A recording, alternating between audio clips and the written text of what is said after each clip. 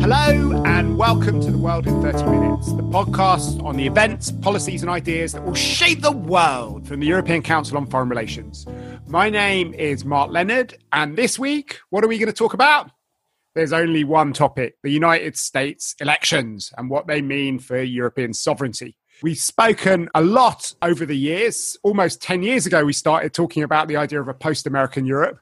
But to prove that consistency is the hobgoblin of small minds, or whatever the expression is, we're going to do nothing but talk about America for the next few weeks. So this is the first of a series of podcasts thinking about what Europeans can do with the new administration. This week, we have an all-star cast which is going to help us make sense of what's just happened, where we are in this uncertain world. And I'm very happy to welcome back to the podcast the office heads from several capitals, Jana Pulierin from Berlin, Tara Varma from Paris, Piotr Buras from Warsaw, and Jose Ignacio Torreblanca from Madrid.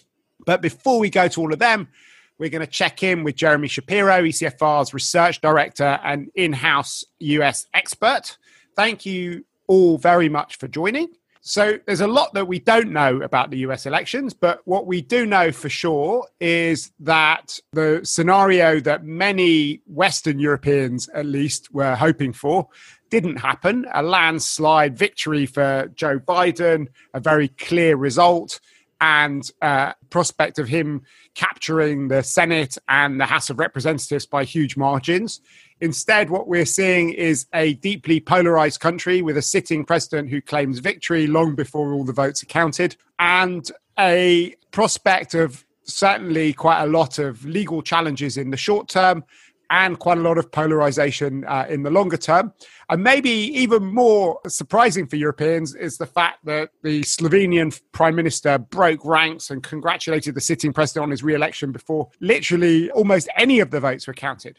Anyway, we're going to look at what all this means for Europe through these different national prisms over the next half hour. But before we start doing that, I'm going to go to Jeremy. Jeremy, why don't you give us a short introduction to what you think the current situation means for Europe and what we know about American politics, whoever is the incumbent in the White House, what the last few hours have shown about that. Yeah, I mean, everything feels quite fluid, so it feels a little bit difficult to do this, but, this is why we get paid the big money. It is very clear, I think, that the election result has been very close. Most of the last several elections have been close, this one particularly so, and it's very clear that whoever takes over will lead a very divided country, will lead a divided government, really, because certainly the Congress will be divided. And that, has sort of paradoxical effects, I think, on Europe. It's a little bit hard to know. Biden was really determined to come into office being a domestic president. Most new presidents are. And I think that's going to be very difficult. I think that, the first mistake he's likely to make as president is to try to govern, because governing the United States is going to be really hard and it's only going to create him enemies. And if you look at things that are particularly dear to Europe, like climate and dealing with the coronavirus, he's going to have to make some very difficult decisions, which are going to make him quickly unpopular. So I think that there is that you can see sort of two paradoxical effects emerge for foreign policy. On the one hand, the American president, be it Trump or Biden, will have very little legitimacy with which to construct a coherent, bipartisan foreign policy that can last, that can give a sense to allies, that he can make commitments that will last beyond the next election and that will demonstrate that the United States is a serious partner whose political system functions enough to make such promises.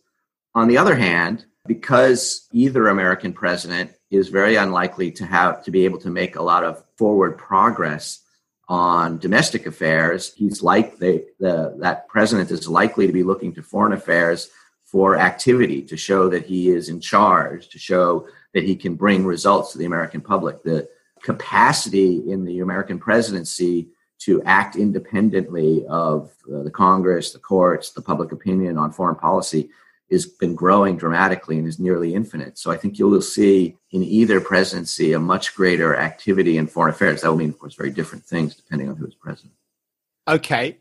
So what I'd like to do now is maybe try and link up what Jeremy's just said to the debates that we've been having in Europe and, in fact, on this podcast and in ECFR about European sovereignty. there is a sort of split debate about what the presidential elections means for sovereignty and strategic autonomy.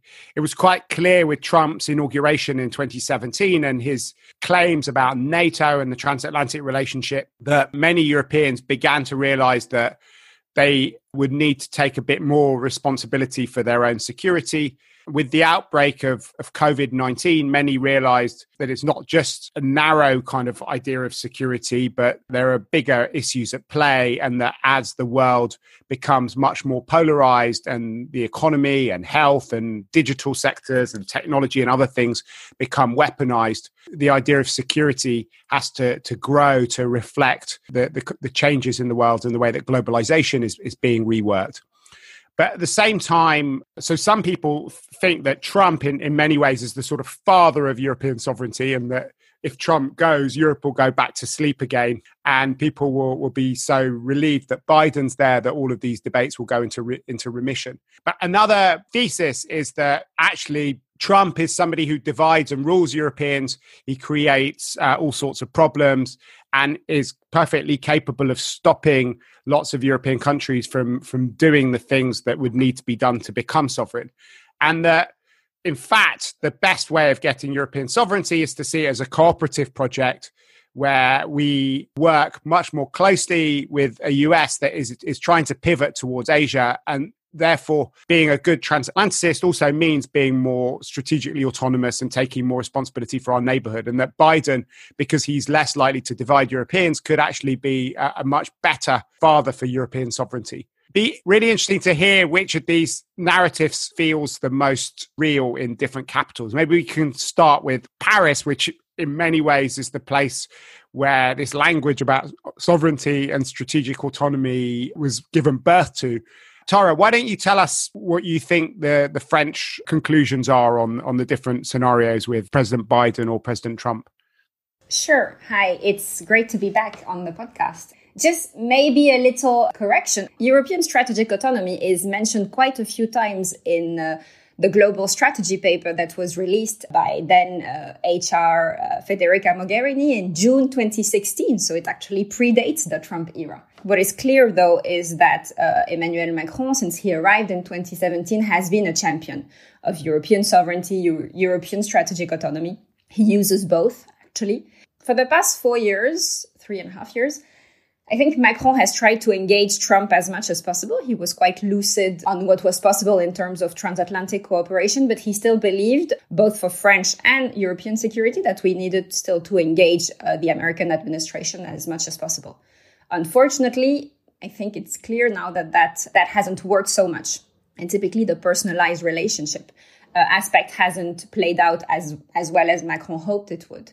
In Paris, it's very clear now that Biden would certainly help make European sovereignty advance. I think Jana's paper that she will probably talk about later has been read quite a bit here. And the first hypothesis that you mentioned, the one that Trump 2 administration would actually stir more divisions, more lack of cohesion inside Europe, and would ultimately be detrimental to European security, is the one that is most held seriously here in official diplomatic circles. It's quite clear from the French side that if a Biden administration were to happen, there would be a convergence of interest on a number of issues, but there will also be a clear sense for the Biden administration that probably European security wouldn't be their top priority. It would actually be in American interest for Europeans to take charge of their own security, at least partly.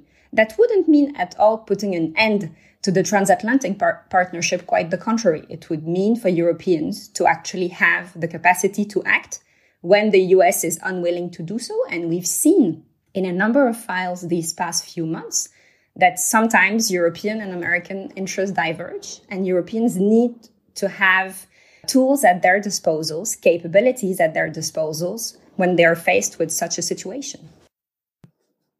Okay. Well, Jana, Tara mentioned you and the article that you've been writing. How do you think people look at these things in Germany?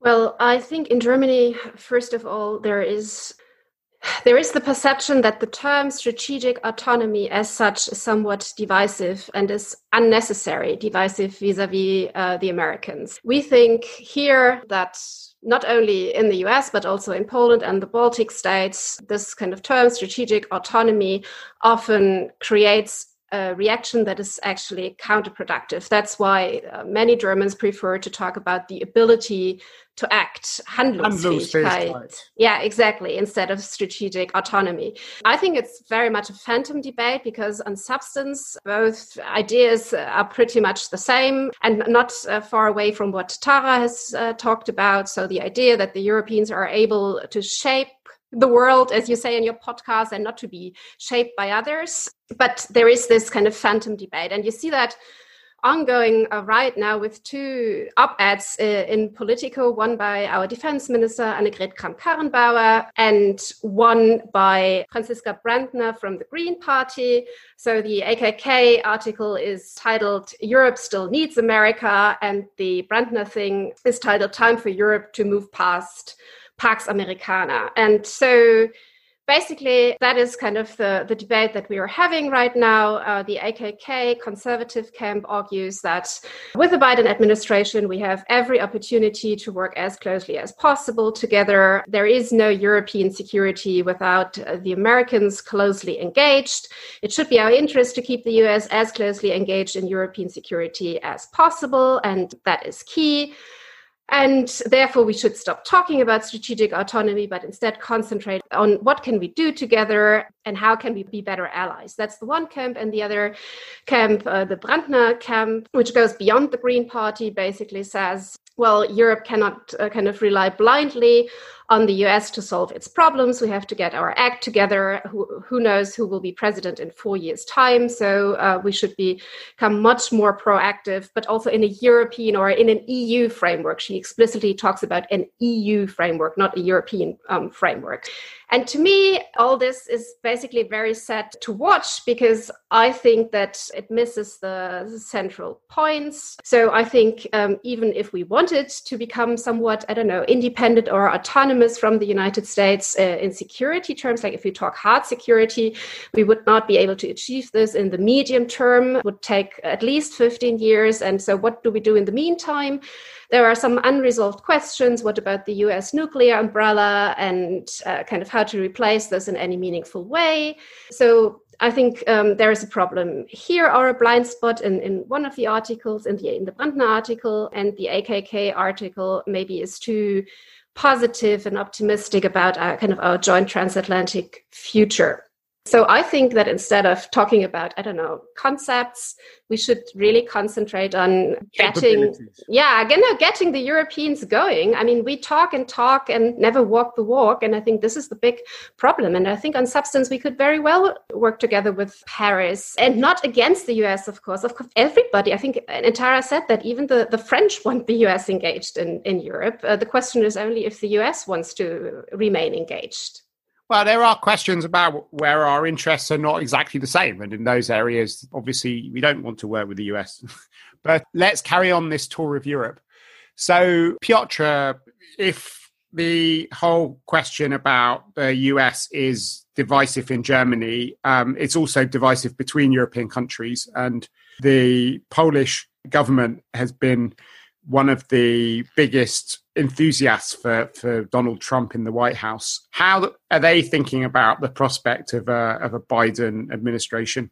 I think, the Polish government is certainly quite worried about the possible implications of Biden administration for Poland and especially for Poland's European policy, because I don't think there is reason to believe that Biden would significantly change the American approach to the eastern flank, that he would, would withdraw the additional troops Trump placed in Poland in a sign of, disbelief in the trustworthiness of the Polish leadership. I think Poland is not such a major important partner for the US that Washington would in the first place introduce a completely new Poland policy. But what will change, I think, is definitely an approach to Europe, the approach to Europe along the lines Tara and Tiana described. And I think there will be, as Tara said, a huge, on one hand, a huge interest of the Biden administration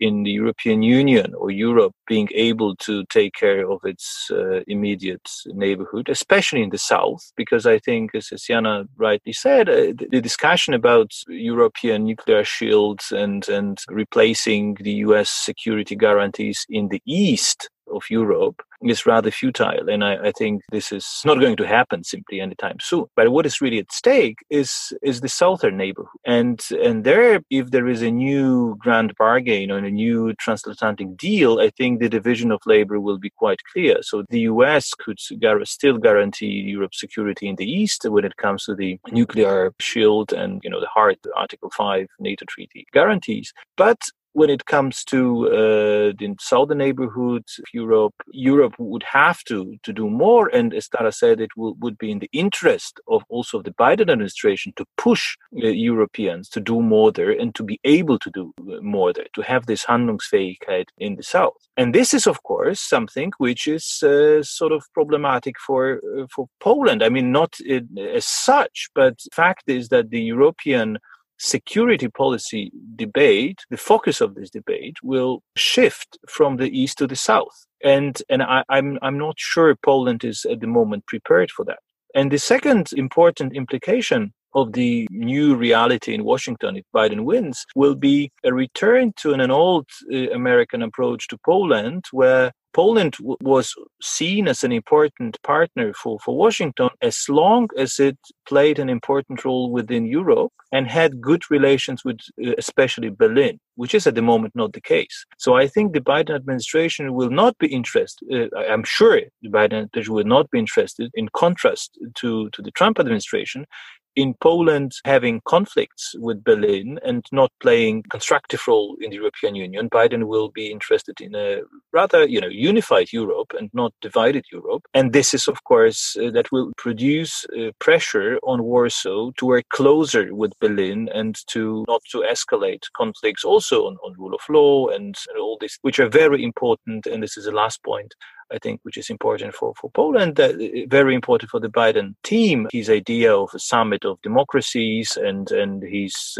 focus on fighting authoritarian tendencies across Europe. So I think a more and more autocratic Poland does not really fit with his concept. So I think there will be some very interesting developments when it comes to the Polish-American relations, but even more so pressure on Poland to be more interested in the European sovereignty, if we want to use this term, or in Europe's, Handlungsfähigkeit in the areas which so far have not been so obvious for Poland's foreign and security policy. So, Nacho, you've been listening to the way that it's seen in Northern and Eastern Europe. How do things look from Madrid? And also, given that you're thinking about this a lot and in touch with him a lot, how does it also look from the perspective of the AS in Brussels and what the institutions think that they're going to be able to do in these circumstances? Well, two comments. One, that when I see European foreign policy leaders, ministers being so prudent when asked about the outcome of the election, saying they don't want to say who do they prefer, they will have to work with anyone. I still see there that it seems that we have not got Trump or what has been going on in the United States quite right. Trump has always been very outspoken on what he wants to see in Europe, Brexit, the end of the EU, all these kind of things. But I'm not saying that we should reciprocate, some of the wrong stuff that Trump does and some of the way he conducts diplomacy. But I think precisely this interim situation shows or is a missed opportunity for every time foreign minister has a microphone to say what is the European agenda. The European agenda is the European agenda, no matter whether we have Trump or whether we have Biden. We have our own visions, our own interests, our own goals, our own strategies. And of course, it would be more difficult to achieve some of these things or most of these things with Trump, and it would be easier maybe to achieve them with Biden. But I see, still Europeans waiting for what Washington has to say or what Washington produces, what is the outcome of the election. And then they will start thinking what to do. And I think this shows how wrong we've got things and how back we are in a time which I think we should have overcome a long time ago.